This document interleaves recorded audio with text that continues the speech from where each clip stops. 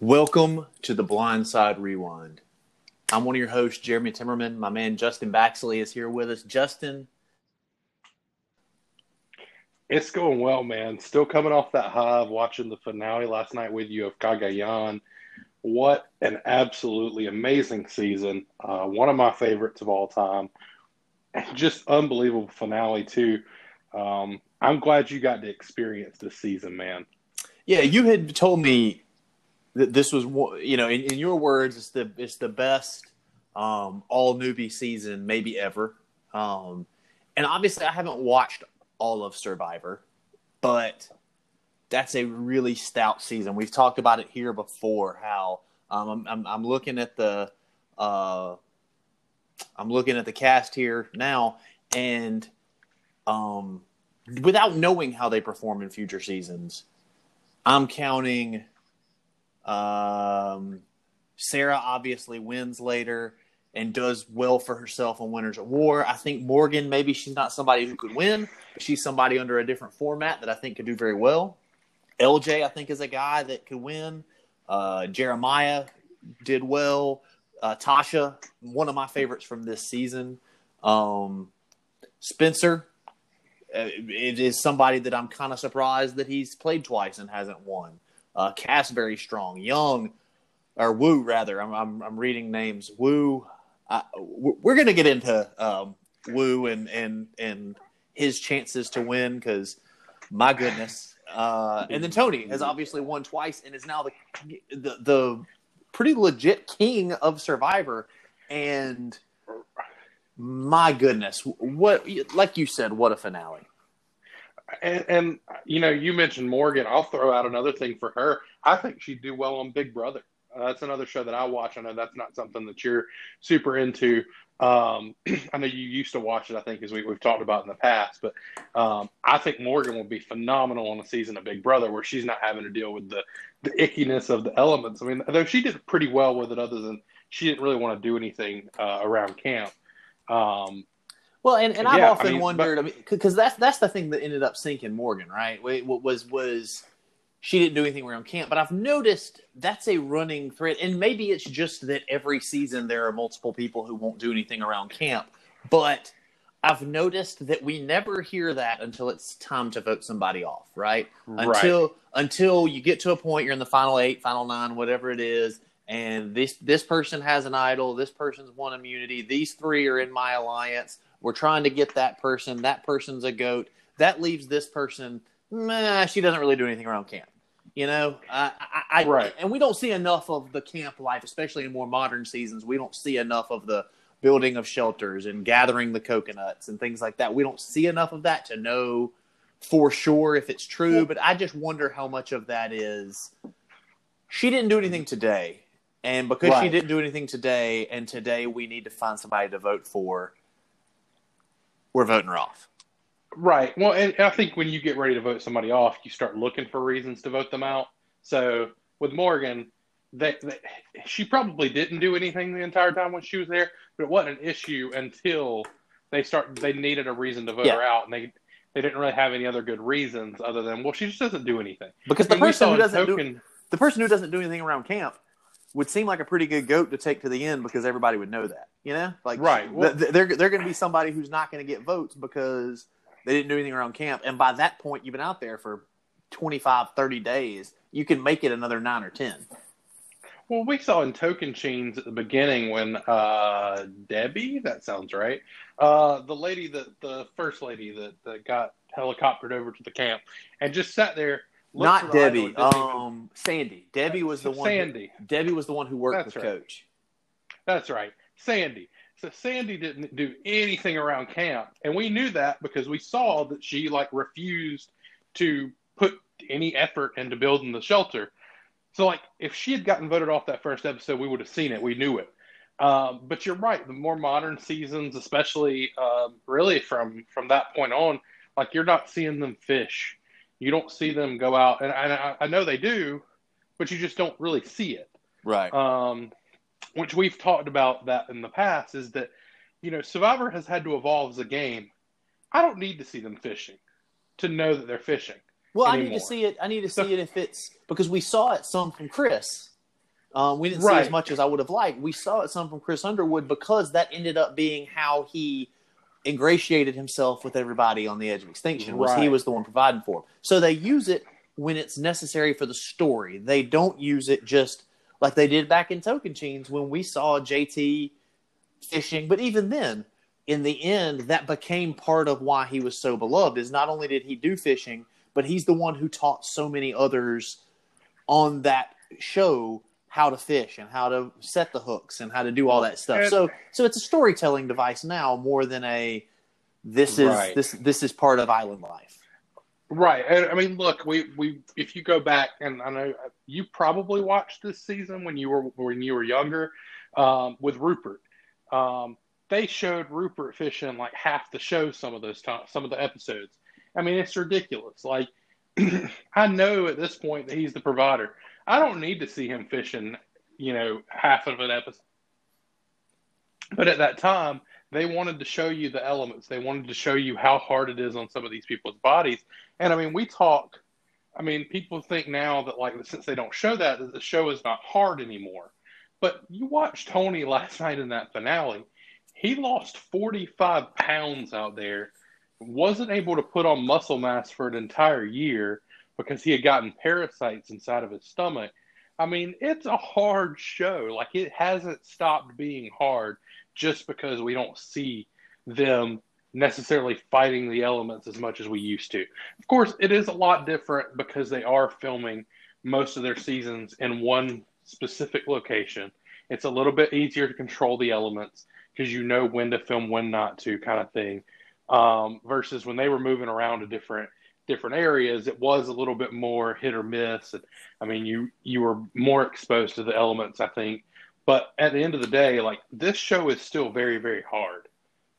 And we saw that last night when we saw Tony go from, this pretty big muscular cop to where, like, you could tell, like, he just looked like a much smaller version of himself. Yeah. The evolution was really clear when especially during the reunion show when they started showing some of his stuff from the beginning. And you don't notice it when you watch it along. You don't really notice. You notice that he's growing a beard. You notice that you're starting to see a little bit more definition. Any softness is gone, but when you start looking at some of that footage during the reunion of the early days, especially with somebody like Tony, Woo, I don't think he changed that much because you've got some of these smaller people that are already pretty toned and fit and don't have a lot of body fat. There's really not a lot to cut. Right. Well, I mean, Woo's a Taekwondo instructor, so like he came out there in probably the best shape of his life, or arguably the best shape of his life. But even he lost like 15 or 20 pounds. Yeah. Because you still are going to lose weight because you're going from eating, whatever your normal diet is, down to eating maybe a cup of rice and then whatever you catch that day. Yeah, that would be probably the biggest thing. I know we've talked before about, maybe one day I'll apply to go on the show. And if I got on, that would be the biggest adjustment because your boy likes to eat. Yeah, that's one of the things that, like, I love this show to death, but I know I'm out of shape, and I know that I like to eat a lot, and I would definitely struggle with the lack of cold beer and good food. That would be really tough for me. There are enough of the challenges that I think I would be really good at, that I would be okay at challenges. Like the slide puzzle, I would be straight up Tony with the slide puzzle. Like I think it was the 2 episodes ago, actually, because we actually watched 2 episodes before this recording, the penultimate and then the finale. But my goodness, I would be Tony with the slide puzzles, where he just gets up there and he's just like sliding pieces around. He has no strategy. He's just, I'm not good at this. Click, click, click, click, click, click, click, click. And I think the slide puzzles, I can't even do like a kid's slide puzzle. Like you get them sometimes at the dollar store, or somebody will put them in your kid's stocking at Christmas, and they're like, "Dad, help!" And I'm like, "I cannot." I don't know how to do it. I mean, my brain doesn't work that way.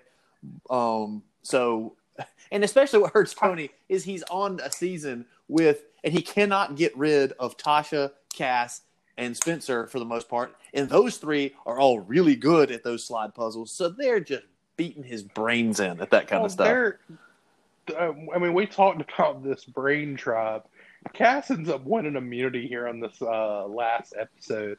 That makes is that 7 immunities in a row by this brain tribe? Like, it's unreal. Yeah, I'm looking at it now.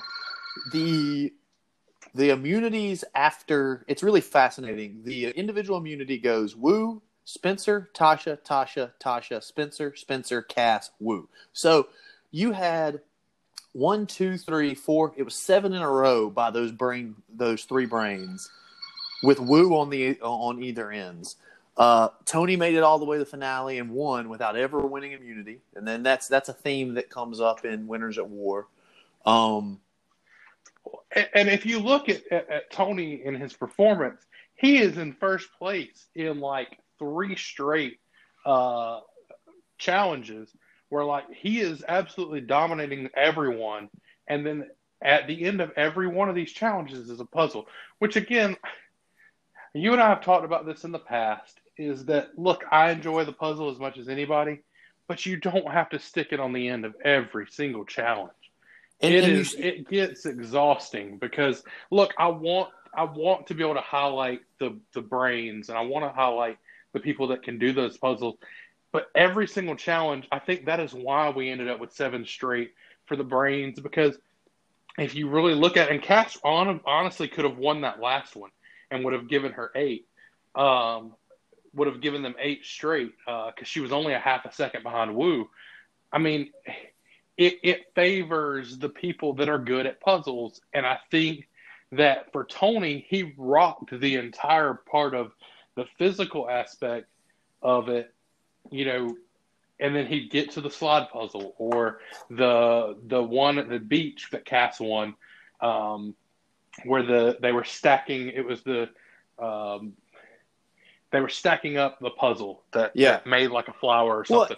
Well, and that one is exceptionally unfair in my opinion because, one, it's not just – I could see there were times, especially in Winners at War, there were times where Tony had a decent lead coming out of the physical part and then lost at the puzzle. But there were people nipping at his heels.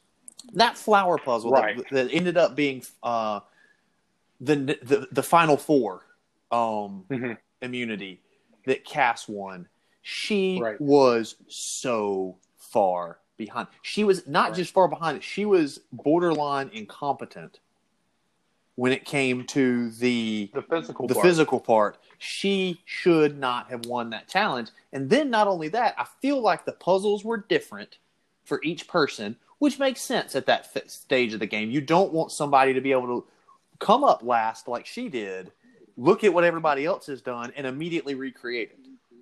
Right. Well, and so, but I feel like the puzzle she got looked simpler to me, and I don't think that was intentional because they do a blind draw, and she just happened to get the yellow puzzle. But it looked to me like the yellow puzzle was easier to finish at high speed, which combined with the fact that she's good at puzzles, and combined with the fact that she was so incompetent at the physical part, that feels a little unfair to me.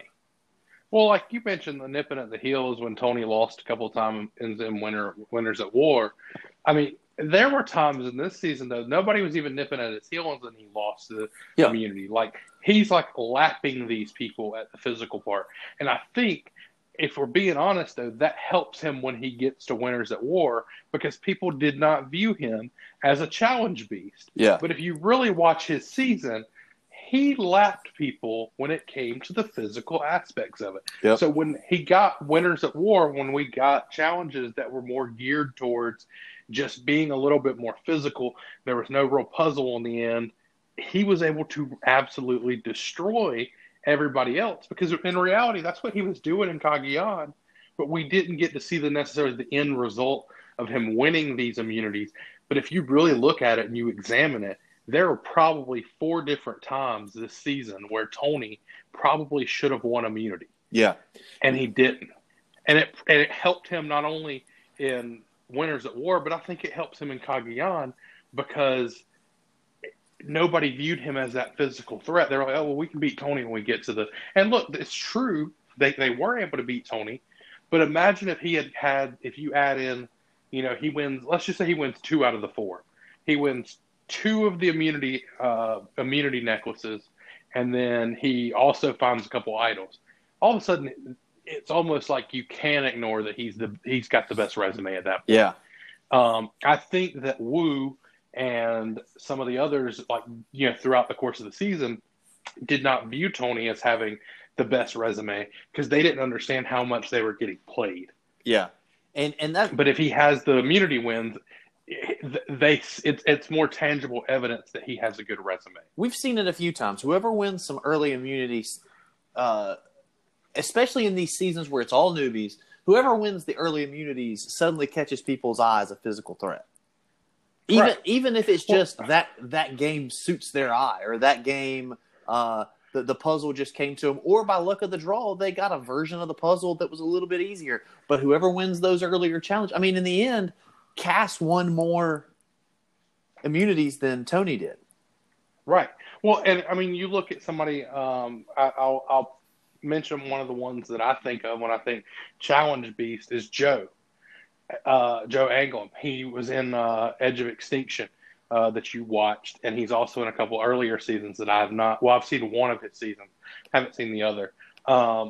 But unlike him, and you realize that like Joe didn't have to worry about going to tribal until after the merge because his teams always won the team competitions because he was so dominant. But that put a target on his back once we got to the individual immunities because it was like the first chance we get at Joe, we have to take him out because he already carried his team to every single one of their, immunities. We've got to now take him out as the individual or he's going to run the table. So you see that in seasons where, you can kind of identify who the physical threat is coming into the merge. And then if somebody breaks out after the merge, you can kind of see, like we saw Tyson. Tyson was great in the tribal phase in Tocantins, but he was phenomenal when you got into the individual, and that got him voted out the first chance they had. So let's walk through a little bit of the action. When we last left, we had Tony, Cass, Wu, Spencer, and Trish. They had just voted out Tasha. And Cass continues to be, in this episode twice, Cass is incapable of strategizing without ticking off the person that they're strategizing against. She just can't do it. She just can't. She's talking to Tony about her and Trish being the people who are gonna go to the final 3 with Tony. She runs back and tells Wu because suddenly she's got, and it makes sense. She's got Wu. She's trying to pull Wu into her alliance to get Tony, but she's just. It kind of feels like there's only so many sides you can play, and that number gets smaller as the group gets smaller. And Cass was just trying to play too many sides, and it burns her. And then Trish overhears her talking trash about Trish, but eventually they vote off Trish. And I don't really do. Was there anything from that episode you really wanted to get into other than what I just said? I don't know if there's anything specific from that episode. Again, I think you just look at Tony's just ability to lie about his super idol, I think is the biggest thing coming out of that episode. Telling them that it works at Final Four causes them not only to not put votes on him at 5, but it also causes them not put votes on him in the next episode at 4. Just because, again, he uses that idol so well. I mean, he doesn't use it the way I think it was intended to be used. I think that, when they came up with the idea of a super idol, that it would be that somebody could use it after the votes were read and he could save himself and stun everybody. But Tony took it in a different direction and just let them know, hey, I have the super idol. It's here. And this is what it actually does. And I think he was able to change the narrative and change the game with that. And I think that was for me, that was the biggest thing coming out of that episode, is that he had found a way to use that idol without ever having to use that idol, or even his other idol, which was just a regular idol. he was able to use it almost in one of the most perfect ways I think I've ever seen somebody use an idol without actually playing it. It's stunning the amount of, just, I guess, just in your face, like, you cannot vote me out no matter how bad you want to vote me out. And the lack of prior planning by people who seem like this season is loaded with people who are very strategic. They think about what's going on ahead of time. All three of those brains were that way. LJ thought that way. And yet, when we knew Tony had idols, nobody thought, okay, there are only 6 of us left, you guys. He's got 2 idols. He can use one at 6, one at 5. We have to vote for him to make him use these idols. Whether he can use it at 4 or not, they waited too late to try to get those idols out. Because instead of saying, because he has them, we have to vote for him to make him play them, and we have to kind of make sure he knows we're voting for him. Like, they need to do the reverse of a blindside. They needed to, at 5, 6, 7, somewhere in there, say, make sure make sure you leak it to somebody who's going to leak to him. And say, Tony's the vote tonight. We've got to get rid of that idol. But see, then they would have been blindsided, though, because the thing is they would have put all the votes on him, and he would have sat there not playing his idol, regular idol, just chilled, and hit him with that super idol, and all of a sudden, he may end up with the numbers again. Like, I get but from their perspective, you're right. I think if you're thinking about it in a normal way, and basically what he's telling you the power of this idol is, I think they had to at least try it. Look, they would have been blindsided. He would have played his idol. He would have gotten him out. The idol would have been gone, but he'd still had the regular idol. I think for them, though, I think they were more scared of what the power could be than what it actually was. I think it's just the number of people who recognized early on in the, not long after the merge, people began to realize Tony is running this show. Yeah. And Spencer yet, specifically. Yeah, and yet they never made the connection. All right, so he's winning. We know he has idols, so we have to get him out, which means somebody is going to have to go home to root out these idols. Nobody was willing to fall on that sword, and nobody was willing to even attempt that. And especially when we got. And you're like, that idol either doesn't work at 4 and we get him out, or it works at 4 and he's going to win the game. Like, there was no in between at that point. Like, right. It baffled me when they got to Final Four, and we'll go ahead and talk about that, because they at 3 or at 5 they got rid of Trish, and now we're down to Spencer. Let me make sure I'm getting this right. Spencer, Cass, Wu, and Tony. Let me just say, like, a Final Four of those 4 is incredible when you look at Survivor history. Yeah, and let's say that, because Cass, we've been pretty critical of Cass, and she made some huge mistakes in this season, and she didn't play great, but like she's still good. Strategically, there are an awful lot of seasons where she would have run circles around the other competitors at camp. It's just that she had other strategic alphas that made her play, that made her. They forced her to make some mistakes. Having Spencer right there next to her all along the way.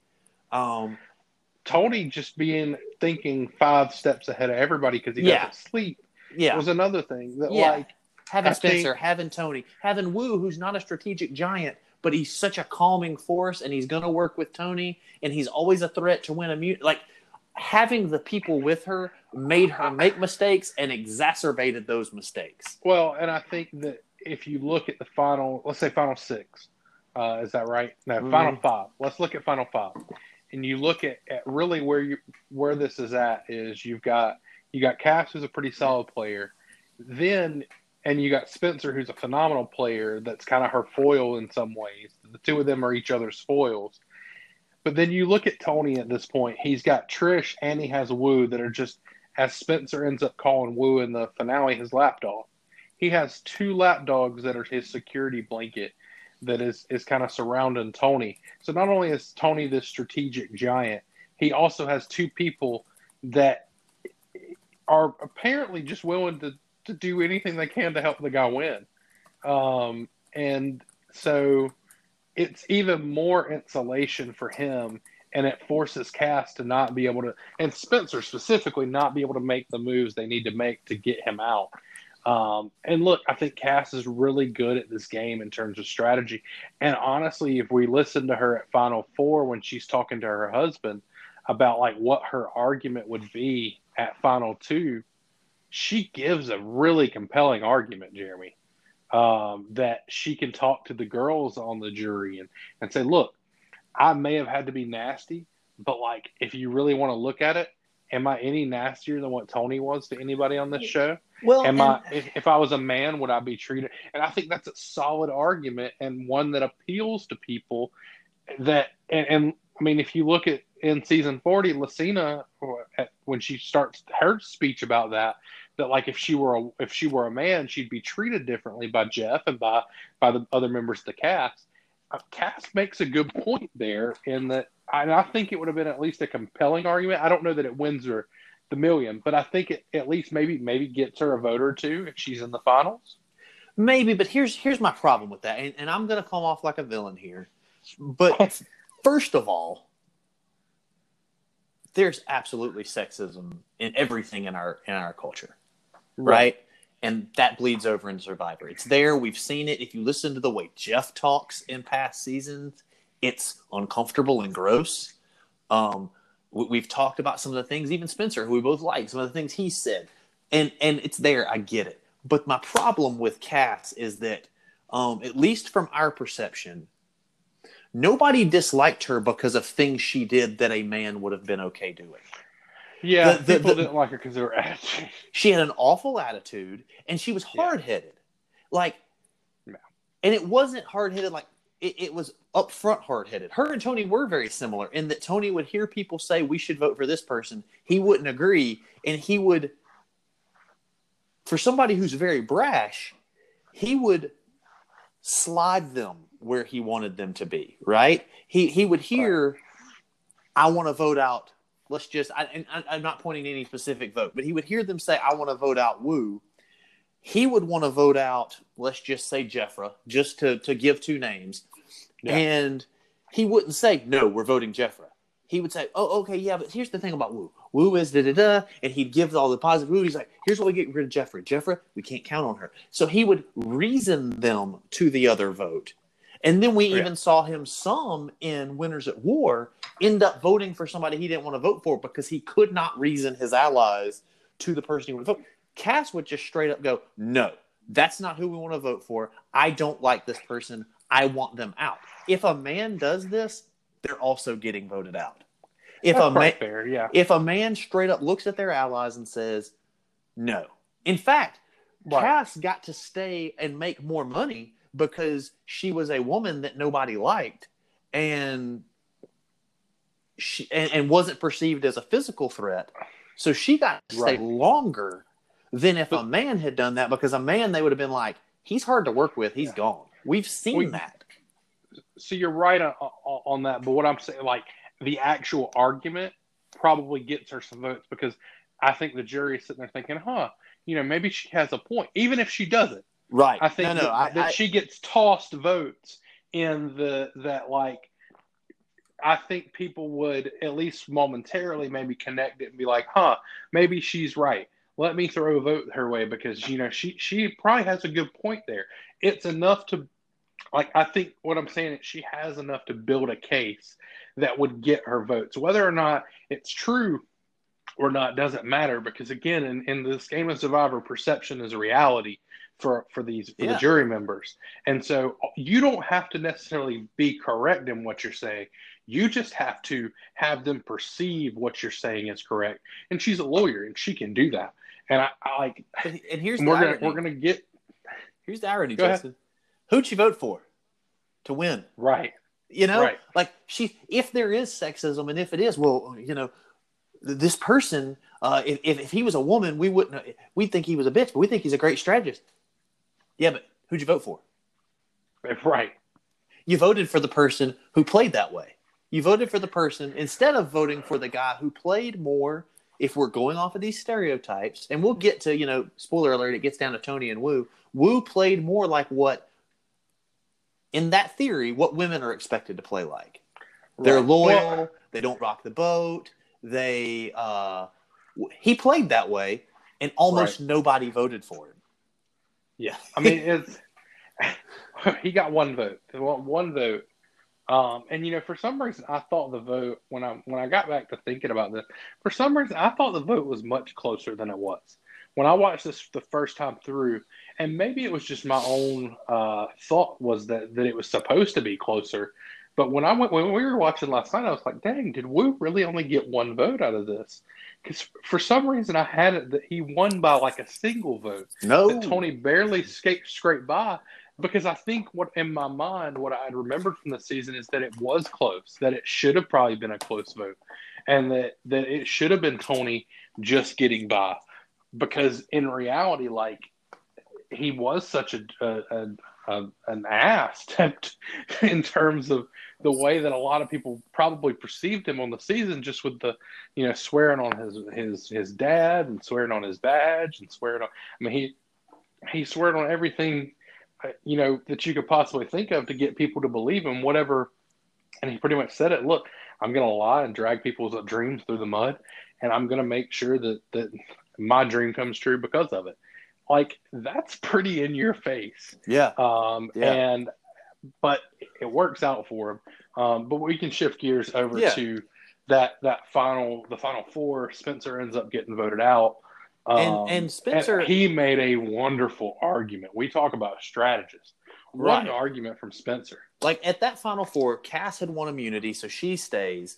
And she and Wu are pretty hardcore. They're going to vote for Spencer. That's the plan. Tony was going to vote for Spencer. That's the perceived plan, and it's smart. He's a strategist, but he's also a challenge beast. And you let him go on to the final three, he can win that final immunity, take who he wants, and win $1 million. And Cass knows that. Wu knows that. Wu and Tony should both know that, or could know that. Spencer wins final immunity. He's going to take Cass. He's going to win $1 million, and there's no way around that. The problem comes in that Spencer is probably the best strategist left on the island as far as coordinating other people's strategy. Tony has a great individual strategy, but as far as like knowing the game of Survivor, nobody has what Spencer does. And Spencer goes to Tony, and he makes. I mean, that argument he made for why Tony should take him, it doesn't work, but it was good. Well, like, he went to him, and again, it goes back to just knowing the game the way he does. He said, look, you realize that we're going to a final two now? And Tony's like, wait, what? And he's like, yeah, listen to what Jeff said at our last immunity challenge. He didn't say that the winner gets a spot to argue their case with the jury. He just said you get a spot in the final three. He said, we're doing a final two this season. Just that immediately, like, I think that caught Tony off guard. And I really think, and Tony mentions this at the reunion show, that, he would make a decision during the day, and at night he would really sleep on it, and that's when he would determine what he wanted to do. I think in the moment he was going to go with Spencer's plan, listening to what Spencer had to say. I think he had to walk it back at night. He didn't have a night. He had nothing to do. He didn't have a night. That was the afternoon. Right. But I still think you're right. You're right. But you know what? I think it. Do you know where I think Spencer away? Yeah. Do you know? I think Spencer maybe messed up with that. He should have left it at that. He should have left it at that conversation with Tony. Maybe he mentions it at Tribal. Maybe just a few. I feel like I'm the odd man out, but I had a chance to state my case, and there's some things going on in this game that I realized that I don't know if everybody realizes, and hopefully by sharing that information, I've planted the right seeds. Right. He should have left it at that, because where I think he lost Tony is during the final four Tribal. He said he laid all of that out there for Wu and Cass to hear. which would have given them a chance to stump for Tony as to why, even if it's final two, he's still the vote out. That didn't happen. But then Spencer went on to say, and if it's us two at the finale, I'm going to argue for why you should win, not me.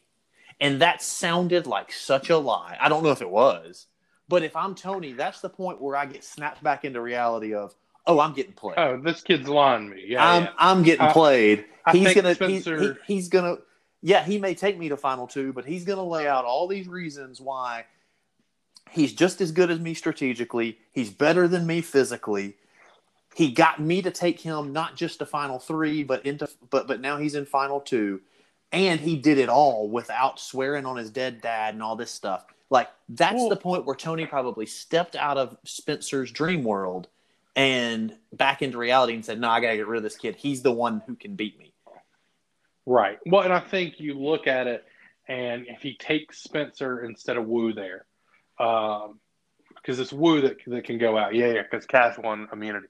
If he takes Spencer instead of Wu, Tony's odds probably go down a little bit because I think Cass probably wins. Still has the best shot at winning that final immunity. It's her or Spencer. Tony has no shot against either one of them in that final immunity challenge. He just doesn't.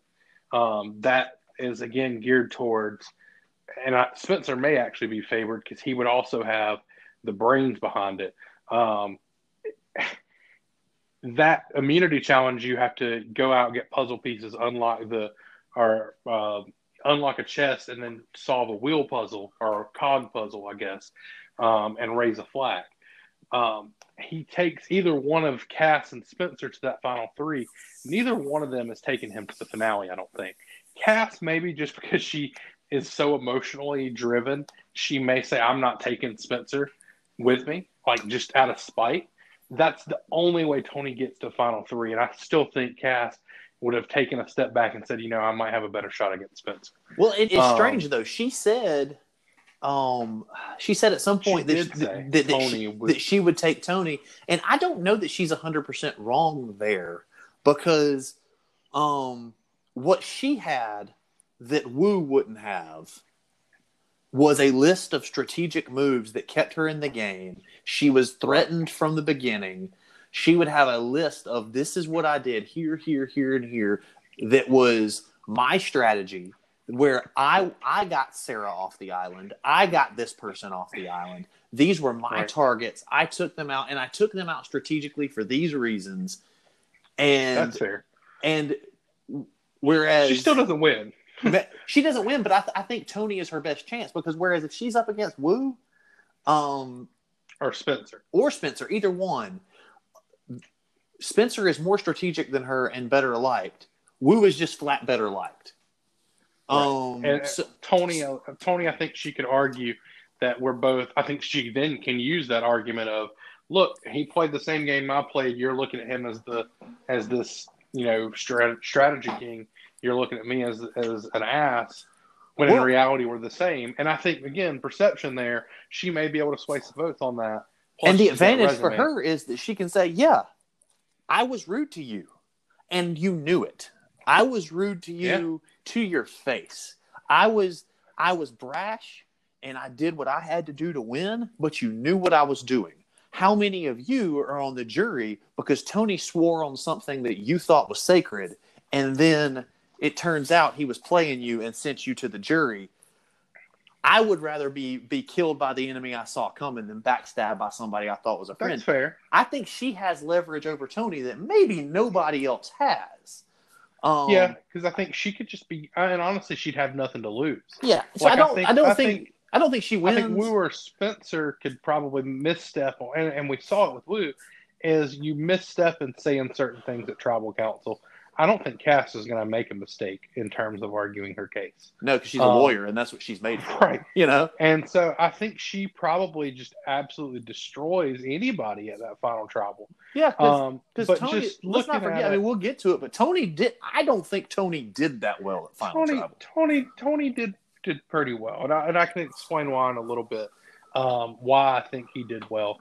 Because I think he did some things, and he did it again in Winners at War, where he doesn't answer your questions. He talks about what he wants to talk about. Well, and I will, we will, and I will say what What I mean is Tony didn't help his case at Final Tribal, I don't think. But what he didn't do that we've seen others do is hurt his case at Final Tribal. So, but going into the whole Spencer makes this great argument that basically, look, if you take Woo's just going to take Cass to the final. This is going to be a final 2. You've got a better shot with me because I'm going to take you because I don't like Cass, which again is believable because him and Cass have been at each other's throats all season. I genuinely think even if Spencer thought taking Cass to the final 2 was the right answer, I don't think he would have. I think if it was him, Tony, and Cass, he would have taken Tony to the final 3. That might be possible because he may have just looked at it as, look, if I lose to Tony, I'll lose to Tony, but I refuse to give her a shot. Yeah. I think that's probably fair. But I think that Tony ends up, I think you're right. I think he realizes that he might be getting played. Even if he wasn't getting played, I think he realizes he might be getting played. He makes the decision to take Wu to the final 3 instead. And it ends up being, I believe, the biggest move for him because I think he's able now, when Wu wins that final immunity challenge that I talked about earlier, is the wheel raising the flag, he is able to go straight to Wu and say, hey, man, I get that Cass is the easy one to take, but you wouldn't be at final 3 if it wasn't for me. Like, I chose you over Spencer. Don't make me look like the fool for taking you to final 3 with me instead of the kid. And I think that for Wu is a point in time where he's like, I got to be super honorable. I've got to be the Taekwondo instructor who does right by the person who has done right by me the entire game. And somehow he rationalizes it out that this is going to be his big move and he can basically take credit for dragging Tony to the end. But what the perception from the jury is that Tony convinced him, tricked him, ordered him is the word I guess that Spencer kind of used to take him to the end. It was perceived very different than what Wu, I think, had in mind when he chose to take Tony over Cass to the end, because I think he looked at it as, oh, this is my big move. This is where I can argue to the jury that Tony doesn't get here without me. He needed me. This was my move. This was my strategic thing. I'm taking out Cass. I'm, being honorable. And then he gets to Final Tribal Council, and Spencer completely ruins that for him. Yeah, and the thing about it is, and first of all,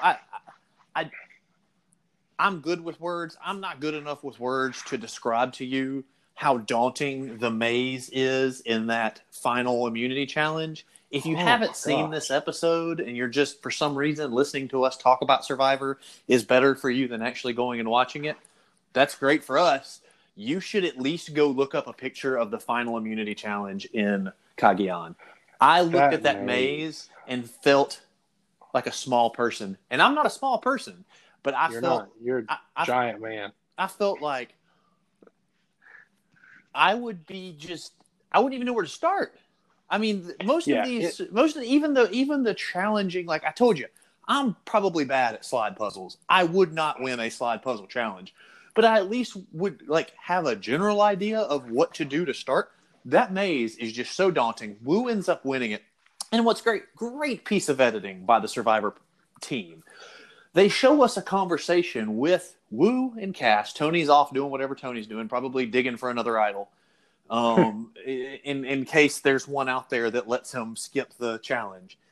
And Wu says to Cass, I mean, they're talking about how they both acknowledge that one of them needs to win immunity and that they need to take the other one to final tribal. And Wu says, yeah, because if I won and took you, I would be did he say that would be the dumbest move in Survivor history? He said, if I take Tony to the end, I will be the stupidest Survivor player of all time.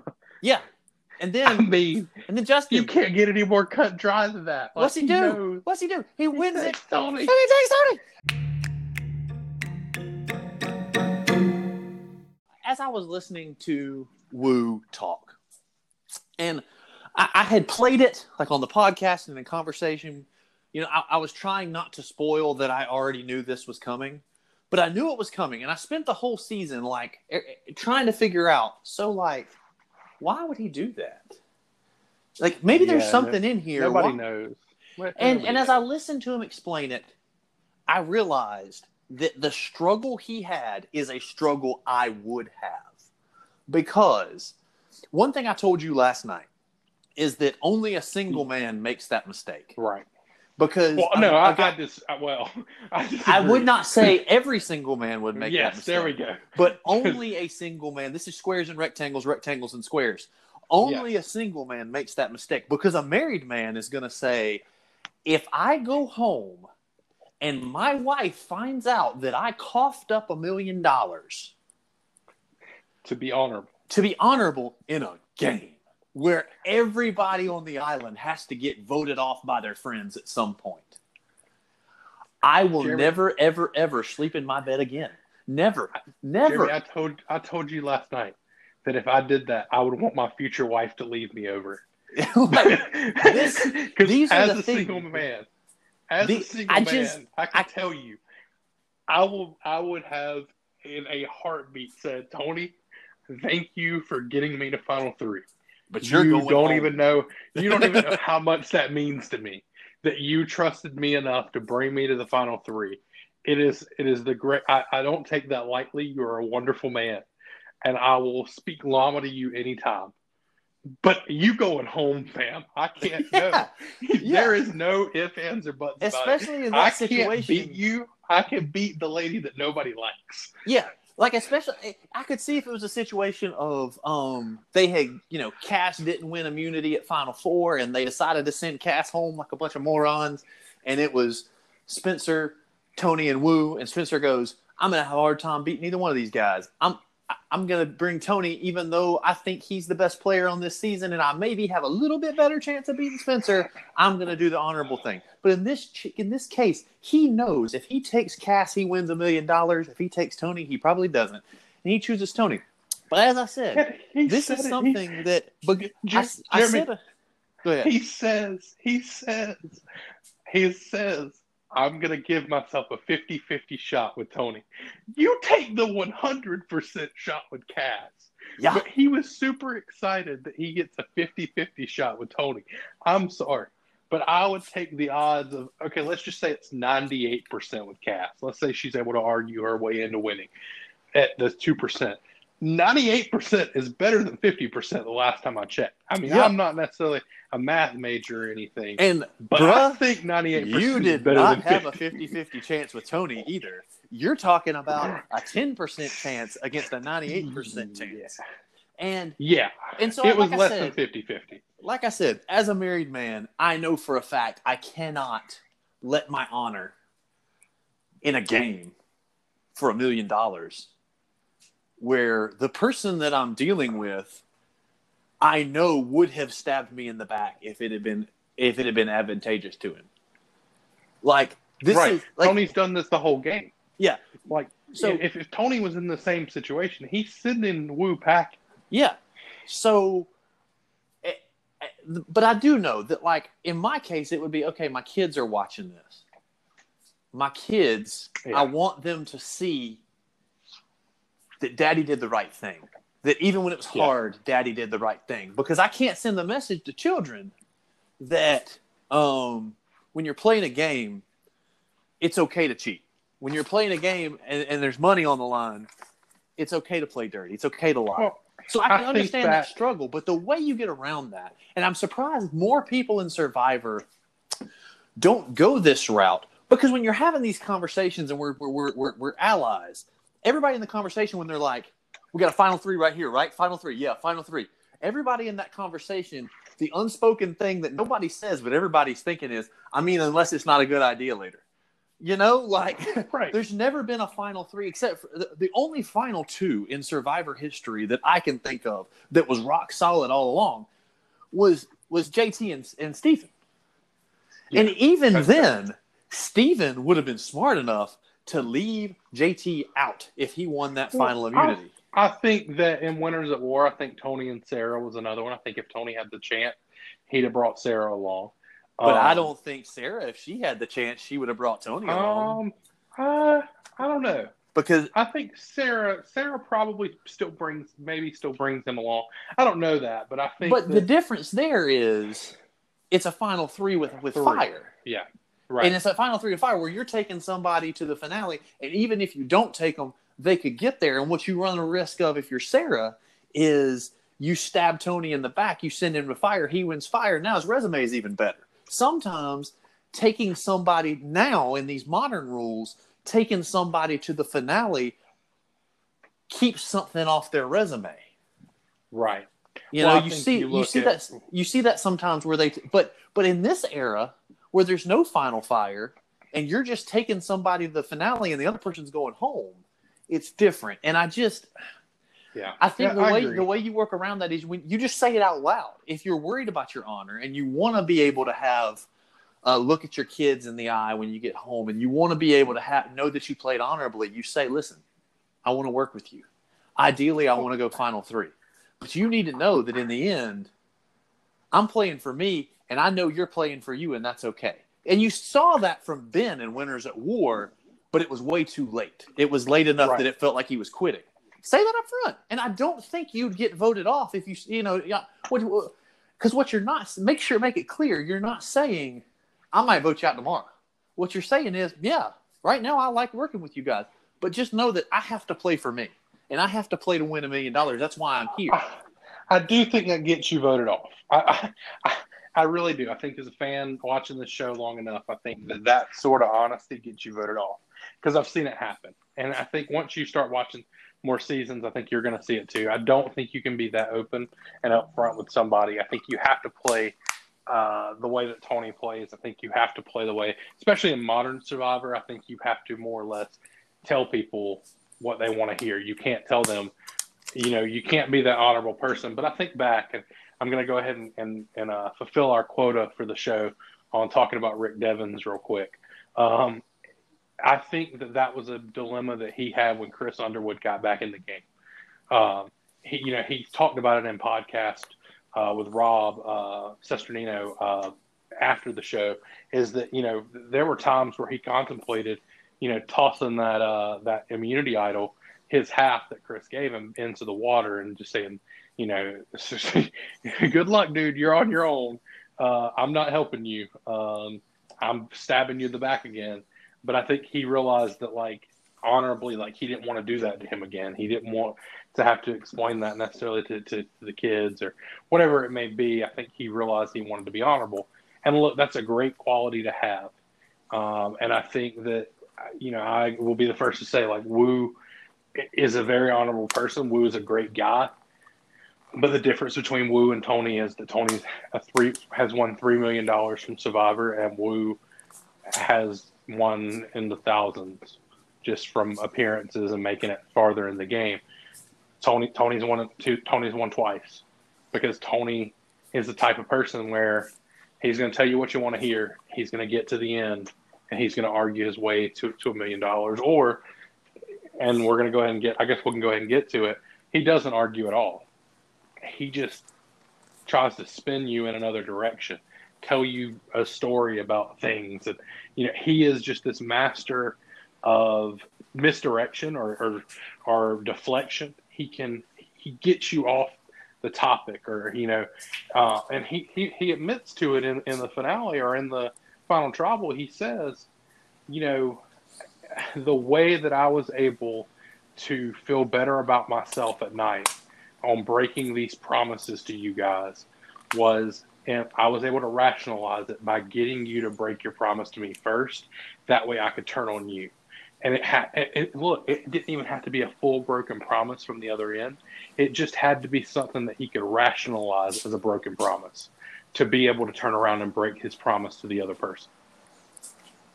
And I think what's frustrating is, thinking back, I don't really ever remember seeing Wu say, make a final three promise. Because that's the other way you can work around it. Plenty of people win, and plenty of people get to the end with a perceived final three where you never actually see them say, okay, It's us three. We're going to be the final three. They just work together with people over and over and over again.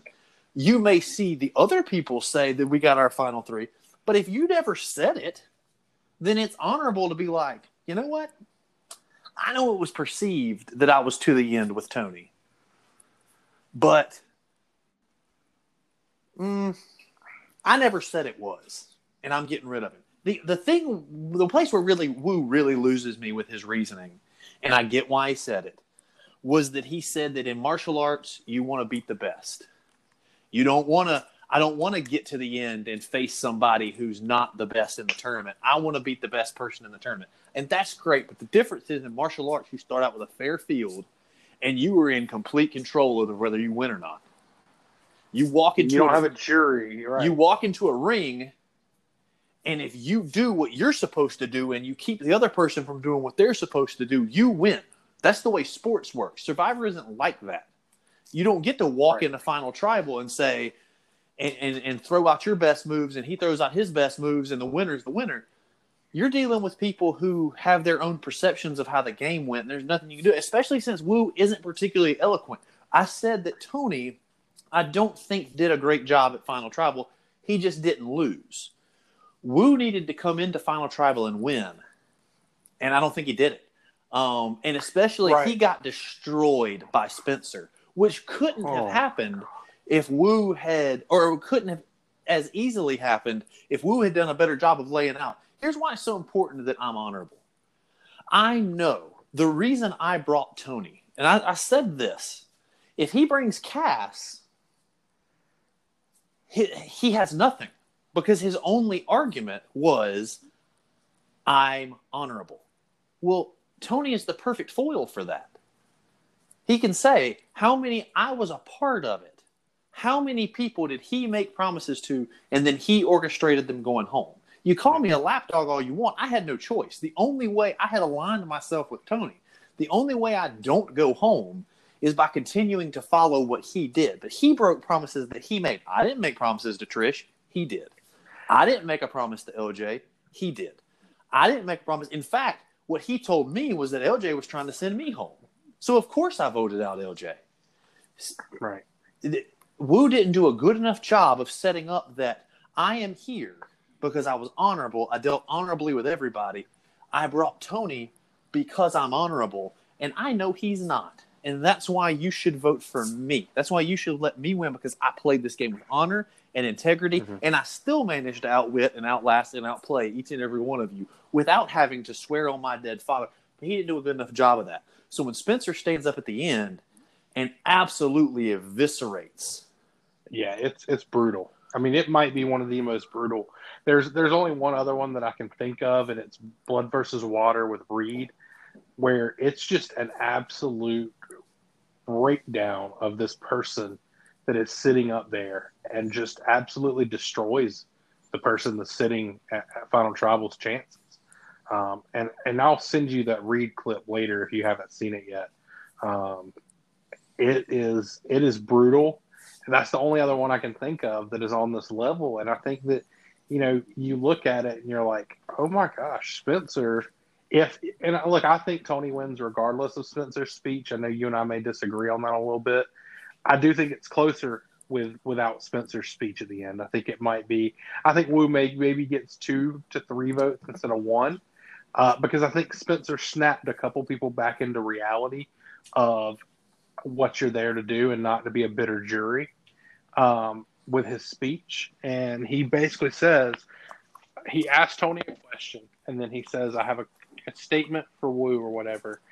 And he's like, he just tells him, look, you've been a lapdog for the entire game. You've sat there and when Tony says go play fetch, you went and played fetch. When Tony said sit, you sat. And he just continues on with this dog analogy. He said, the only question I have for you is, can you convince me that the dog analogy with you and Tony is not true? And Wu couldn't. Wu looked like, and I'm going to use his own, Wu looked like he had just taken a roundhouse kick to the face in a Taekwondo match. I mean, he looked like he had just been absolutely blasted, that Spencer had absolutely just destroyed him. And I think, one, it shows how good Spencer is at this game. I think Spencer, it's a good thing Tony didn't have to go against Spencer at the end, because Spencer can make an argument. Like, the kid absolutely can make an argument for who should win. And he did a phenomenal job of laying it out there for Tony to win. I mean, he rolled the red carpet on the Tony win by just telling people, yes, you can be angry at him, but you also need to understand that he played the best game. There is no ifs, ands, or buts about it. And I think if a better arguer were arguing Wu's case, you can also say, because, you could disregard, like, one speech that stood out to me was Jeremiah. Jeremiah talked about how where I'm from, and this is true, we're both from the South. I was raised this way. Where I'm from, when you swear on your wife and kids and you swear on things that matter and you lie,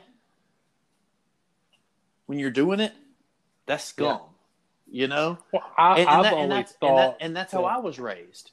Well, and I was raised that way as well. And I was actually, my thing is, if I swear on somebody, I try not to, because my thought process, if I break that swear, something bad's going to happen. That's the way we were raised, right? It don't make any sense. It doesn't fit with my other Christian beliefs at all. But like, that's the way I was raised. If you swear on your mama and you're lying, your mama's gonna die. Like that's the way I was brought up. I don't even think my parents ever told me that. I think that's the way I was told, like, at school. That's the way other kids would say, like, don't swear on your mama.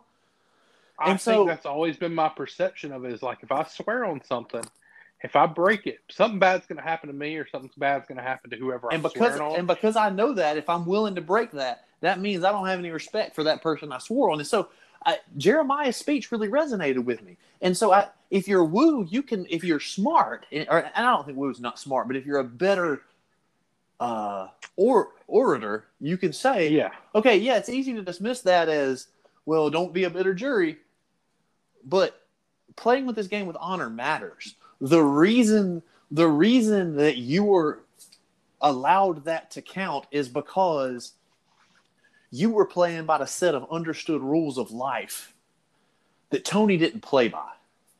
And so maybe he didn't cheat in this game, but he cheated at the rules of life that we all accept. Right. And I think that you could play that. And so that's why I think maybe if Jeremiah is the last one, and what sullies that a little bit is that Jeremiah said all that, and then Jeremiah voted for Tony.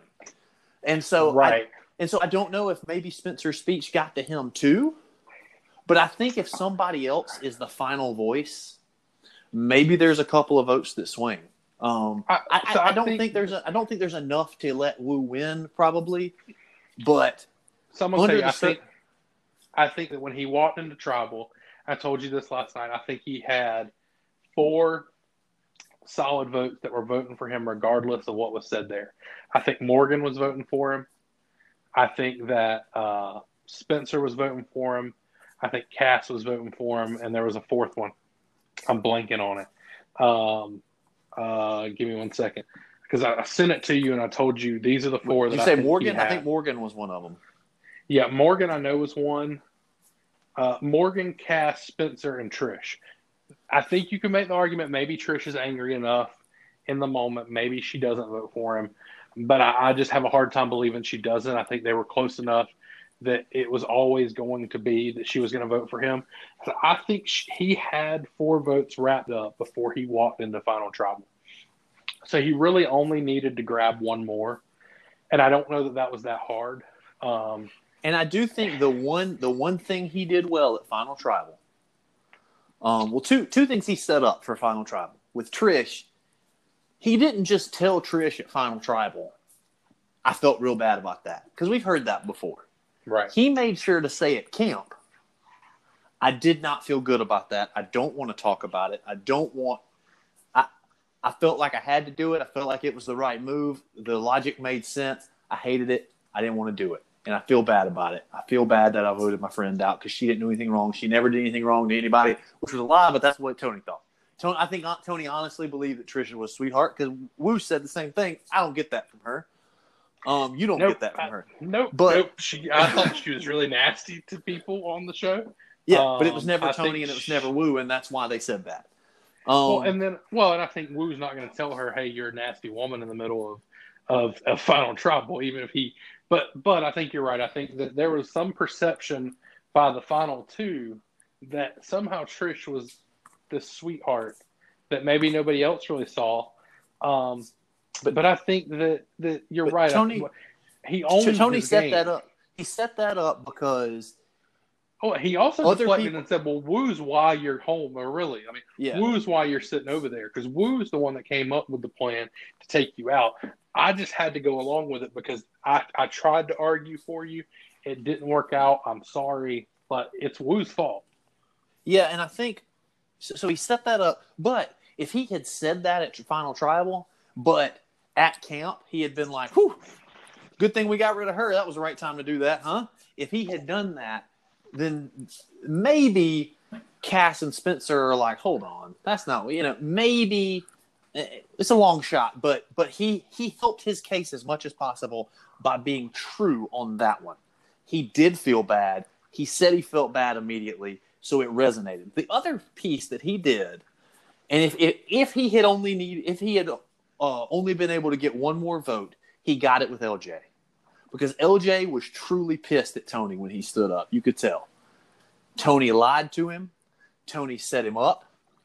Tony orchestrated.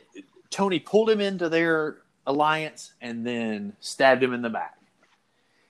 And the way Tony explained to LJ his reasoning for voting him out, and the fact that it was true. LJ was his biggest threat in the game at the time. LJ was strategic. LJ was well-liked. LJ was physically capable. And Tony felt like he had to get rid of him. And he told LJ that. And he said, so, yeah, I lied to you. But here's how I lied to you. I made you break your promise first. I told you that Woo had an idol, or I thought Woo had an idol, or whatever it was. And you said that maybe it was time to take Woo out. And I took that back to Woo and I said, he wants to get rid of you. But I did that because I respected you and because I knew that you were a threat and I knew I had to get rid of you. And the way you could tell LJ really wanted to respond. LJ really wanted to rebut that. But he just kind of went, he could. Well, all right. And he went and sat down. He couldn't. And that was the moment where if there's 9 votes, he had 4 locked in. He won LJ right there. Nothing else mattered. It didn't matter if Jeremiah was mad enough to vote the other way. It didn't matter if Tasha didn't respect him. It didn't matter if Jeffro, because she was mad at him too. She said, I'm not bitter. And then she sounded real bitter.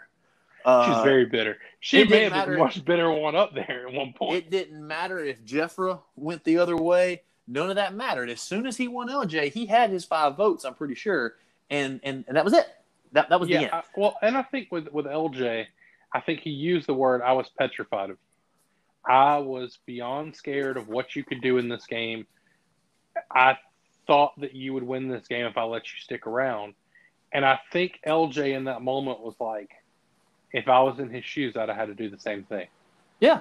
I would have had to. And I think LJ respected that.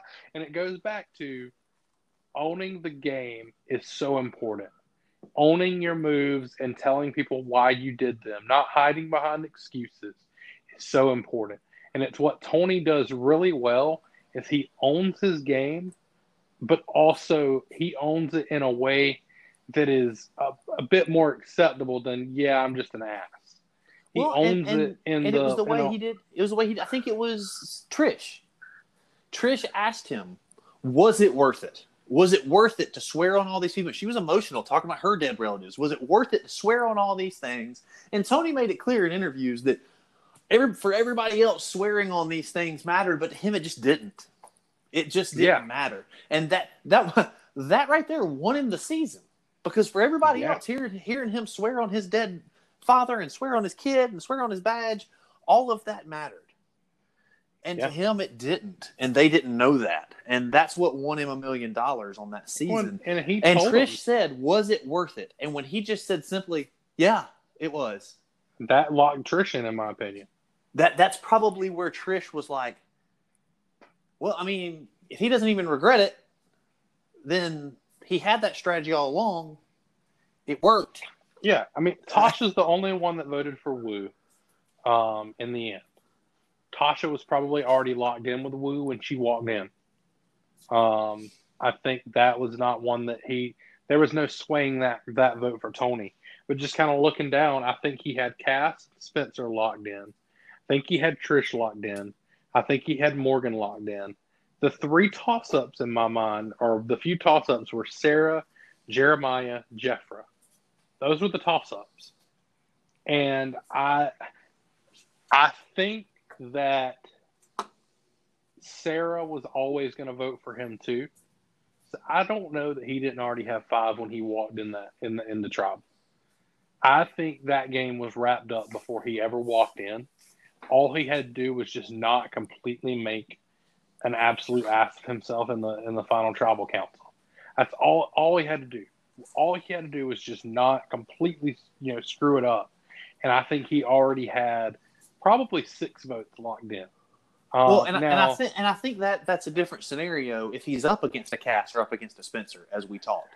People that could poke holes in his game and say, Spencer could say, well, yeah, except I didn't have the advantage of having my tribe mates with me, and I didn't have the advantage of having the strongest tribe, and I didn't have the advantage of 3 immunity idols, and I still managed to get here without having to do all that. So just kind of looking down, I think Spencer gets everybody's vote except for Cass, Trish. No, I don't think Cass votes for him. Cass, Trish, maybe Sarah. I think Spencer gets everybody else. I think Cass, if it's Spencer versus Tony, no. I think as much as she didn't like Spencer, I think even Cass could have been one. Now maybe she still votes Tony. I don't think so. I think that the Cass never gonna win Survivor comment ruined it for her. With That's true. That's probably true. I think that like the way she played the game, her emotional side would not have allowed her. Her pride side would not have allowed her to vote for the guy that said that. I just don't think that she had it in her. I think she vote that way. Maybe she's honorable enough that she would have voted for him if it was in question. But as soon as she realized that she could vote for Tony and Spencer would still win, right? Kind of like some of the votes we've heard rumored from Winners at War that really wanted to vote for Michelle, but they were worried that Tony was going to lose to Natalie, so they voted for Tony. I think there may have been there's a chance that if it was close, Spencer could have gotten Cass's vote, but I think you're right. I think when she had the full range to make her emotional decision, she would have emotionally said, "I'm not giving my vote to Spencer." I think it ends up being 5-4 if it's Spencer Tony, because I think Sarah, Morgan, Cass, and Trish may all vote Tony. Everybody else, LJ, Jeremiah, Jeffra, Tasha, Woo, I think they all vote in Spencer's direction. And the real backbreaker, and we probably ought to wrap up because we're getting close to an hour and a half now. Yeah. But the real backbreaker, if I'm Woo, Jeff just twisting the knife at the reunion. Yeah. Hey, jury, how many of you would have voted for Woo if he had taken Cass instead of Tony? And everybody raised their hand. And in true Woo fashion, he played it off. Hey, that's fine. I don't feel bad. I got a great life. But man, I'd feel sick.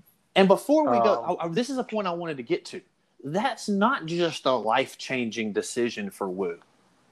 Yeah. That is a survivor-changing moment. Because Woo wins there, Woo's on Winners at War, potentially instead of Tony. I still think there's a chance Tony gets on Game Changers with Sarah. But that means either he's not on Winners at War or Sarah's not on Winners at War. And even if he wins that and he's on Winners at War and Woo is his partner instead of Sarah, I don't know that they have the same rapport to get Tony to the end. And now Tony has had to come out and play hard again because you've said one of the reasons he was able to win Winners at War is because he went out on Game Changers and wasn't very good. Or at least he didn't go very far. Well, he came out too hard in Game Changers, gets voted out second. Yeah. And everybody perceives, Tony's not really a threat. We've seen him go out super early. Yeah. And he lays low in Winners at War and then turns it on when he needs to. And yeah, exactly. And so it changes all of Survivor history. Now Woo is a winner. Woo isn't on whatever his later seasons are. Second chance, I believe. Maybe he is. Maybe well, he definitely isn't on. Well, he definitely isn't on Second Chance because he's not on Second Chance. But maybe he's on Game Changers instead. Like there's the entire and there's a chance Tony isn't on Winners at War because there's a chance Tony never wins if Wu takes Cass. There's also a chance that in Game Changers that Sarah doesn't get advice from Tony on how to win the game and doesn't do as well. Yeah, and so now the entire course of Survivor history changes because Wu decides to be honorable, and that is mind blowing because Survivor is unique in that every season's separate. It's not an episodic where the same characters show up for every season, but it's also not completely separated. Right. There's arcs. There's arcs. There's threads. There's this person does this in this season, so that gets them on this season, and they win, and that gets them on this season. You've got this, right? And a lot of threads get broken and changed if Wu takes Cass instead of Tony, and I think that's fascinating. It is. I think like you could do. I mean, and maybe we will one day. I don't know. If we watch enough of these affected seasons, we can go back and do an entire episode on, hey, how's that different if Wu takes Cass and wins Cagayan? Yeah. Well, I think you can do that with a number of these finals. If you go back and I don't know, there's got to be some along the way that we can analyze, but we'll get to this topic eventually too because we haven't watched one of these seasons yet, but that's one of the good and maybe bad things about the change to the Fire Challenge. I like that they've taken all of that power because I really don't think the person who wins final immunity, which in a way is possibly easier to win than any other immunity challenge because there's fewer competitors. You've been able to take out people. First immunity, you have all the toughest players there. Final immunity, you've been able to weed out LJ. You've been able to weed out Jeremiah. You've been able to weed out Spencer. You've been able to weed out all these people that you can't beat in individual immunity. And now you get to Wu basically could have decided to win $1 million by getting to that final immunity challenge and winning. So I do like that they've taken that element out and that not so fast you can pick one of your finale opponents. Well, the downside of that is, it adds an extra resume builder for somebody. Now because of what Chris did of giving up immunity and taking on Rick and Fire, I think that's been kind of set as the standard now that you almost have to give up your immunity and go try to beat somebody in the Fire unless you've absolutely destroyed. We'll see if that's true. We'll see if that's true in a non-Edge of Extinction season. I think that's really true in Edge, but there's something that it does in that it takes that drama of that decision out. There's still drama in who you're going to take, but it's more strategic at this point. It's less, I just won $1 million. I just lost $1 million. It's less. I can't extrapolate completely how Edge of Extinction is different if Chris goes to the finale and doesn't take, and he takes Gavin, and then Devins loses and Fire. I can't extrapolate those things out how that's different all the time. But you can extrapolate and know for sure if Wu takes Cass, he wins. And so it takes a little bit of that conversation out. That's fair, for sure. But we'll go ahead and wrap up. I know we had talked about doing David versus Goliath, but you came to me this week and asked if we could do a different season. What are you thinking there, Jeremy? Well, I mean, we can still do David versus Goliath. I'm up in the air, but I think Spencer is one of the best players to never win. Wu's another possibility, but Cirie she's almost consensus best player to never win. And so I'm kind of thinking maybe we go back and watch Panama, watch her first season. Okay, completely up to you. I mean, I've watched David versus Goliath. I haven't watched Panama, but I know who wins. I kind of know how the season goes, just because it got spoiled for me from another season that I've watched, Blood versus Water. But I'm open to either one. I've heard both are really solid seasons. I've heard just by reading online and stuff that Panama is considered the middle season of Survivor, in that it is consensus like it's not a bad season, but it's not a great season. It's just very much middle of the road. Like if you had to stick a point in the middle of all Survivor seasons, Panama is probably that one. That like it determines whether a season is good or not. If it's better than Panama, it determines whether or not a season's bad or not. If it's worse than Panama. So that's kind of what I've heard about Panama. It's not necessarily a great season, but it's not necessarily a bad season. Well, we'll talk about it. We'll discuss it, and you guys will find out next episode what we decided to watch. And Justin, you can follow us on Twitter. Maybe we can throw it up there. We do have a Blindside Rewind Twitter now, so make sure you follow us there. It is at Blindside Rewind. Update. Yeah, follow us there for updates, and maybe we'll do some live tweeting during the shows every once in a while, or something along those lines to let you guys kind of know what we're doing. Yep, sounds good. All right, buddy. Well, it's been a good time. Take care, bud.